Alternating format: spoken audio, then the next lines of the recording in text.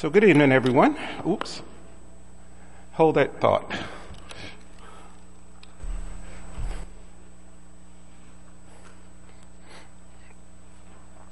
Just like James always trying to get started with. Of course, there'll be one night it's all tied up. Of course. That's what makes life fun.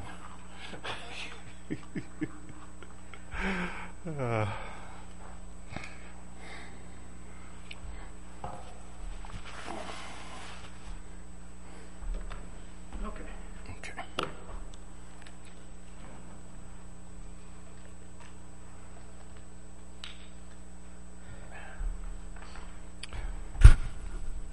And good evening, everyone. Welcome everyone who's here in person as well as online as we venture tonight into the second installment.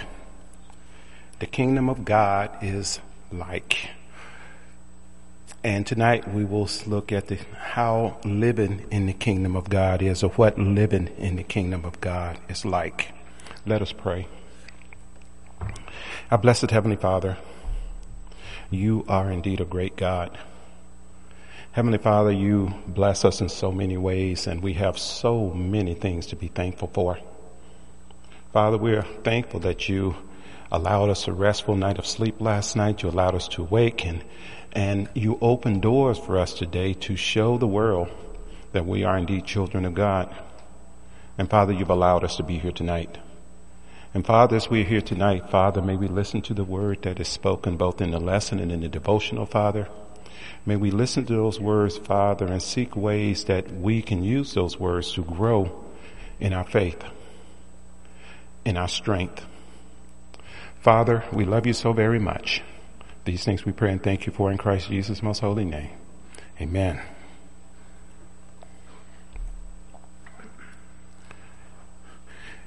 Even though the kingdom of God is spiritual in nature, there are definite experiences and definite laws that governs one's conduct as a citizen. Now, in the previous lesson, the lesson from last week, we reviewed the history, the prophecy, and the fulfillment of God's promise to establish his kingdom here on earth. We looked at various ways that the kingdom was described, and we also looked at some of its unique features. We finished by listing the eventual outcome of the kingdom when our Lord and Savior Christ Jesus returns.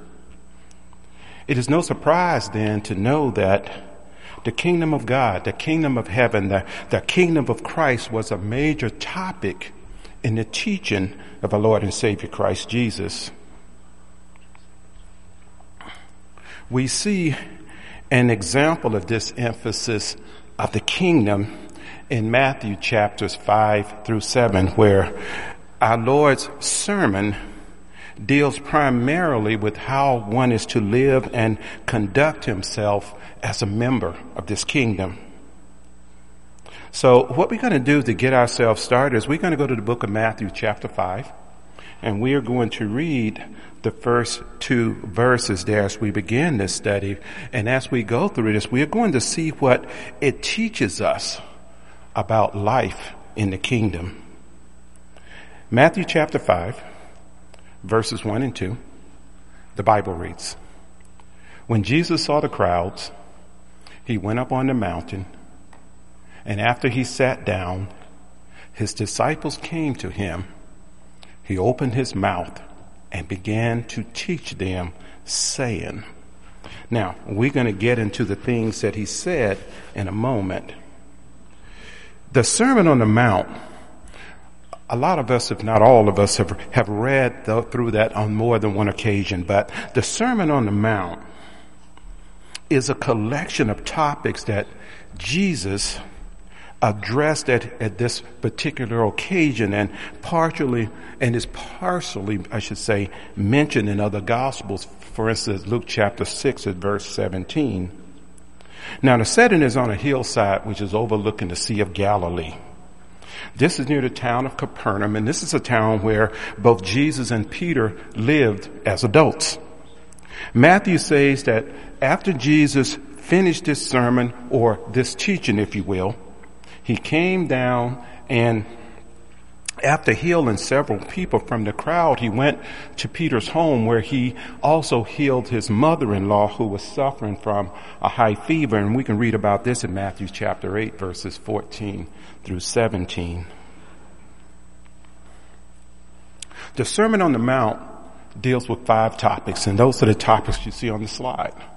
It deals with the Beatitudes, chapter 5, verses 1 through 16, the law.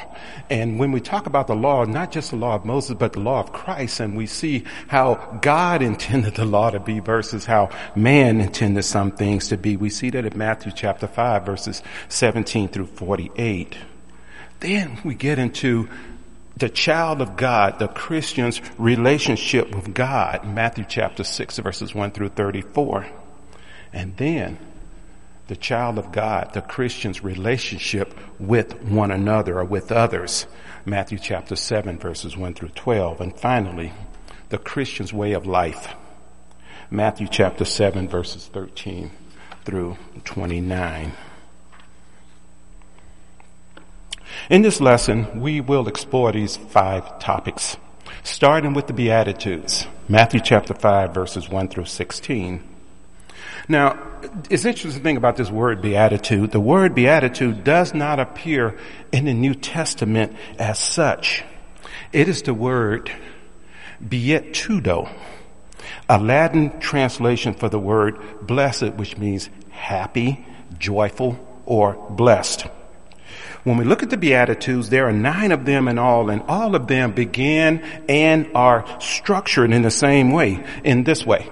They make a promise, they deal with spiritual things, and they are a direction for people in the kingdom. One needs to remember the idea that the Beatitudes and what is written here in the Sermon on the Mount is directed towards people who are in the kingdom. It's directed toward Christians, not people who are outside of the kingdom, for whom these things make no sense. But understand this, the teachings about our conduct, the teachings about our attitude and our relationships, all of this that's contained in the Sermon on the Mount, it doesn't make sense to people who are not Christians. Now, don't get me wrong, they can understand what's being said. They can understand what has been written. In other words, they understand what is being taught, but the content is impractical. It's impractical to them. It's impractical in context because they are not members of the kingdom. The approach that Jesus uses in the Beatitudes was a style that the Jewish rabbis had when introducing their lessons with a question or a paradox. Beatitudes, the Beatitudes that we're talking about, they were contradictions that challenged the preconceived notion of life and philosophy. For example, the spiritually poor will obtain riches in heaven. The mourners would be comforted. The gentle will gain the earth, not the warriors. Those thirsty for righteousness will be satisfied. In the Beatitudes, Jesus gives insight into the spiritual reality that operates in the kingdom of heaven. These are spiritual principles by which we in the kingdom live by. For example, those who bear persecution in the name of Christ do rejoice. This is not a usual reaction of those who are persecuted, because normally when someone is persecuted, they have a very different reaction. They either react in fear or anger or a desire to get revenge. But in the kingdom, the spiritual laws work in such a way that those who suffer for Christ actually rejoice in their suffering. Disciples in the kingdom, influenced by these principles, are distinct. When I say distinct, think about how salt is distinctive in flavor. Think about how light is distinctive to the eye. The distinctiveness of the disciples, characterized by the principles set forth in the Beatitudes is what makes them stand apart from others and what characterizes the kingdom as the saltiness of salt or the brightness of light. This distinctiveness, ultimately perceived in good lives and good works, is not only indicative of the kingdom, but also reveals the true nature of God to fallen man. In the Beatitudes, we see man as he is in a regenerated state and not as he was in the state of lawlessness without Christ. This is the practical out, if you will, working of an individual who is born again in Christ Jesus. The next topic that Christ Jesus covered is that of the law. Matthew chapter 5, verses 17 through 48. Would you turn to Matthew chapter 5 and verse 20? Matthew chapter 5 and verse 20. The Bible reads, "For I say to you that unless your righteousness surpasses that of the scribes and the Pharisees, you will not enter the kingdom of heaven." This verse right here, chapter 5, verse 20, this verse is the key verse in the discourse on the law, and it reveals that the higher righteousness of the disciples is the quality, if you will, that distinguishes them and makes them useful in the kingdom. In Matthew chapter 5, verses 17 through 48, Christ Jesus makes a series of comparisons, putting forth what the people had been taught about the law by their teachers, and then comparing these teachings with the essence or the spirit of the law given by the one who originally gave the law to Moses, and that's Christ Jesus himself. We see this, 1 Corinthians chapter 10 and verse 4. Jesus comments on 5 areas of the teachings of the law. And again, this is the law that came from the law of Moses, let's say.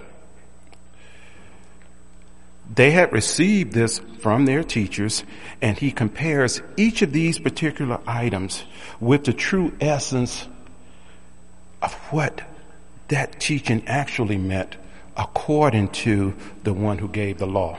So the first thing that he wanted to bring to their attention is this. We see in Matthew chapter 5, verses 21 and 22, we see Christ Jesus teaching on murder.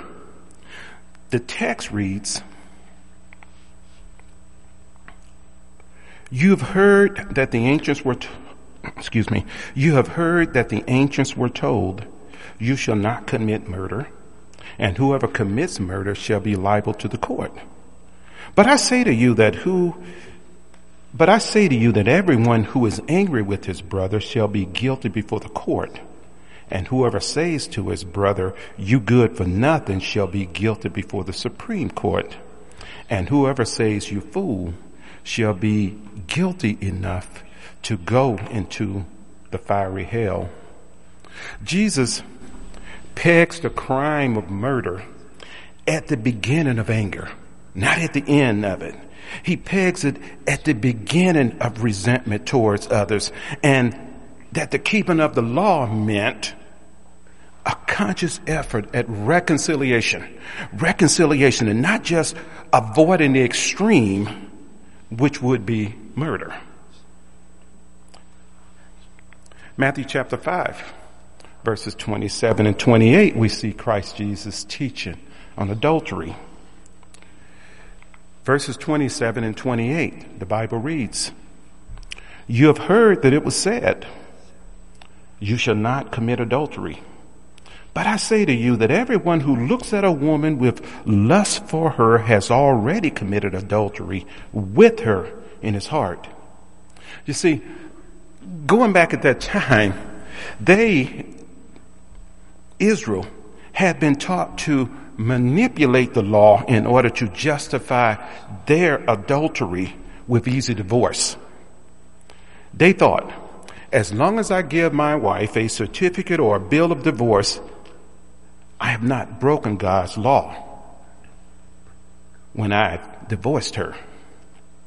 Jesus again situates the true sin as impurity of the heart and the keeping of the law as an effort to control one's mind and body, not the manipulation of the law. He's explaining where the true sin was and what keeping the law here really meant. It meant sexual purity, fidelity. Matthew chapter 5, verses 33 and 34, we see his teachings about vows. At verse 33, the Bible reads, "Again, you have heard that the ancients were told, 'You shall not make false vows, but shall fulfill your vows to the Lord.'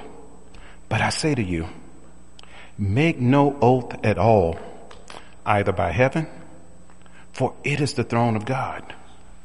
You see, the Jews at that time had learned, let's call it a complex manner of making selected vows, which they felt they could break when it was convenient. Jesus reveals that vows are not necessary when one has an honest heart, which was what the law essentially required, an honest heart. Matthew chapter 5, verses 38 and 39, we see Jesus' teaching on justice. At verse 38, the Bible reads, "You have heard that it was said, an eye for an eye and a tooth for a tooth. But I say to you, do not resist an evil person, but whoever slaps you on your right cheek, turn the other to him also." Their system at the time relied on the law as a tool for restitution, and very often was a cover for revenge. Jesus taught them the higher principle of the law was mercy, and not simply exacting justice or revenge. And the last thing about the law, Matthew chapter 5, verses 43 and 44, we see his teaching on nationalism.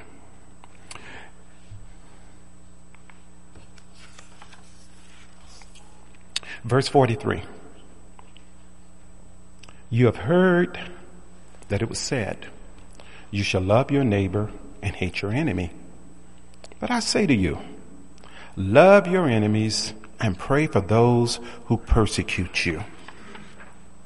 You see, Israel, would use the law to build a wall around themselves and keep others out. All done as a way of isolating themselves. Jesus showed them that the one purpose of the law was to reveal God's goodness to men. That to be like God meant to have justice and especially mercy towards strangers and those who were dispossessed. So we get back to topic number 3 of the Beatitudes, our relationship with God. Chapter 6, verses 1 through 34.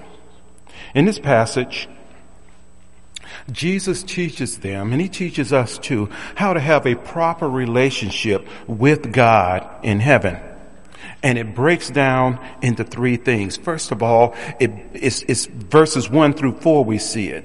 We have to practice goodness toward God with the view of pleasing him and not man. Number 2, we have to pray. We have to pray to God in order to communicate with him and not simply to impress others with our piety. Verses 5 through 18. And the third thing for us, we need to trust. Trust in God to provide for all of your or our physical and spiritual needs. Verses 19 through 34. So for everyone that's wearing that banner, if you will, of Christian or child of God, when we're looking at our relationship with God, we should be doing these 3 things every day. We should be practicing goodness toward God. We should be praying to God to communicate with him. We should be trusting in God. You see, Jesus encourages his audience to understand the nature of the kingdom with the Beatitudes. He teaches us to understand the quality of life that we or they should strive for as salt and light of the earth, which is the essence of the law. And guides us into practical ways to have a meaningful relationship with God, which takes us to the fourth topic. We as Christians, what is our relationship with one another?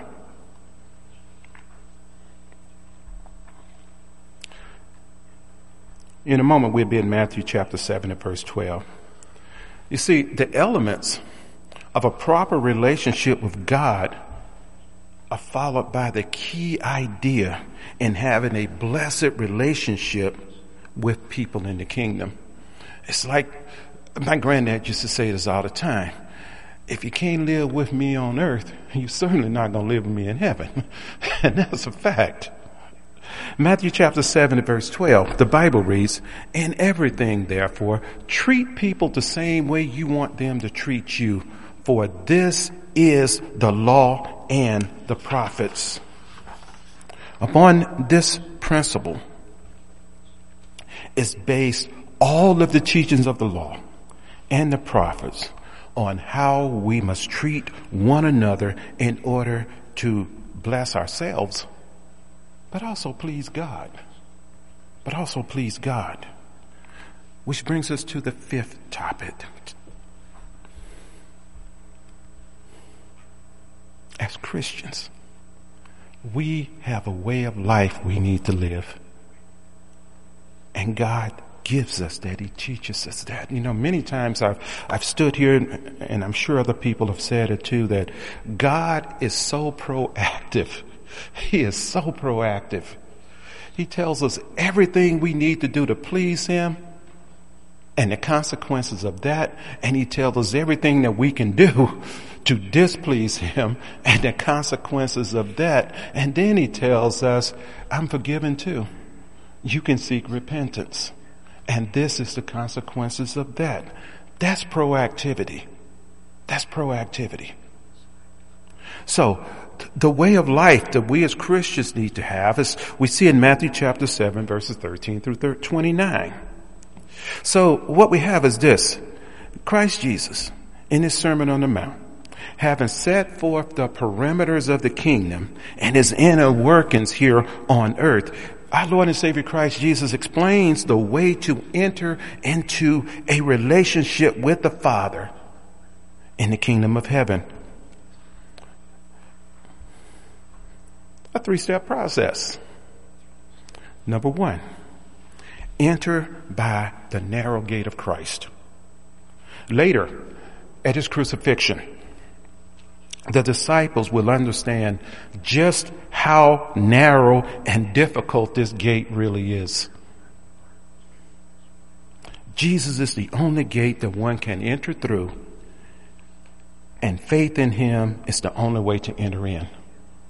That is not just something that his disciples would have come to the realization of at his crucifixion. That is something that we who are Christians today should have come to the realization of as well. That gate is narrow. When he is the only one, we don't get multiple choices here. We don't get multiple options. We get the one. One and only one. Number 2, we have to be careful. You know, we read about the Bereans a lot. They searched the scriptures daily so that they would know. I'm standing here talking, yeah. But you guys should be searching the scriptures daily so that you will know. What James opened his mouth and said Wednesday night during the class, was it accurate or not? What Brother Bob Lawrence, as eloquent as he is, opened his mouth and said Sunday, was it truthful or not? What Brother JJ brought us Sunday evening, was it truthful or not? None of us should ever come to a worship service online or in person and sit there and act as if that person is standing up here is infallible. There was only one teacher that ever stood before a group and was infallible, and that was Christ Jesus. So number 2, beware of false prophets who produce neither the teaching nor the fruit of the kingdom of Christ. That's how you know them. They have neither the fruit nor the teaching of the kingdom of Christ. The true prophets have the fruit and the teachings. So we have to judge Christianity or any other religion by its fruit. By its fruit. Number 3.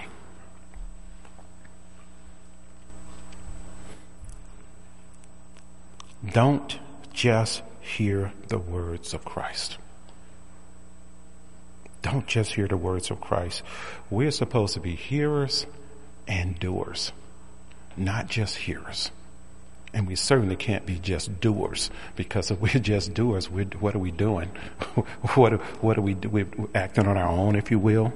So don't just hear the words of Christ. Act upon them to enter into the kingdom.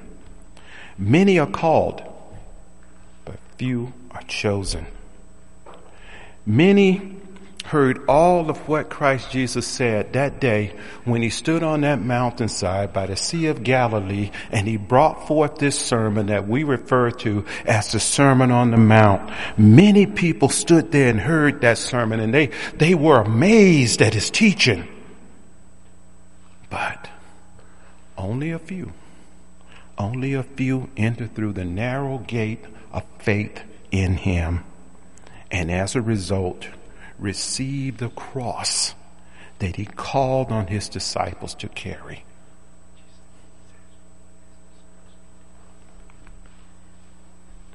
Today's lesson is yours.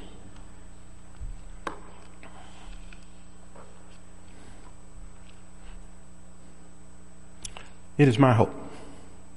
It is my hope that every lesson that is brought from this pulpit, that every soul that sits in this auditorium or listens in on this live streaming, that lesson will be a source of spiritual growth and of spiritual maturity, not just to the hearers, but also to the presenters. In a few minutes, probably about 15 minutes, give or take, we will participate in a devotional. Those present will have an opportunity to state their needs. Those online can contact us using one of the methods that's presented on the slide. Now, next week,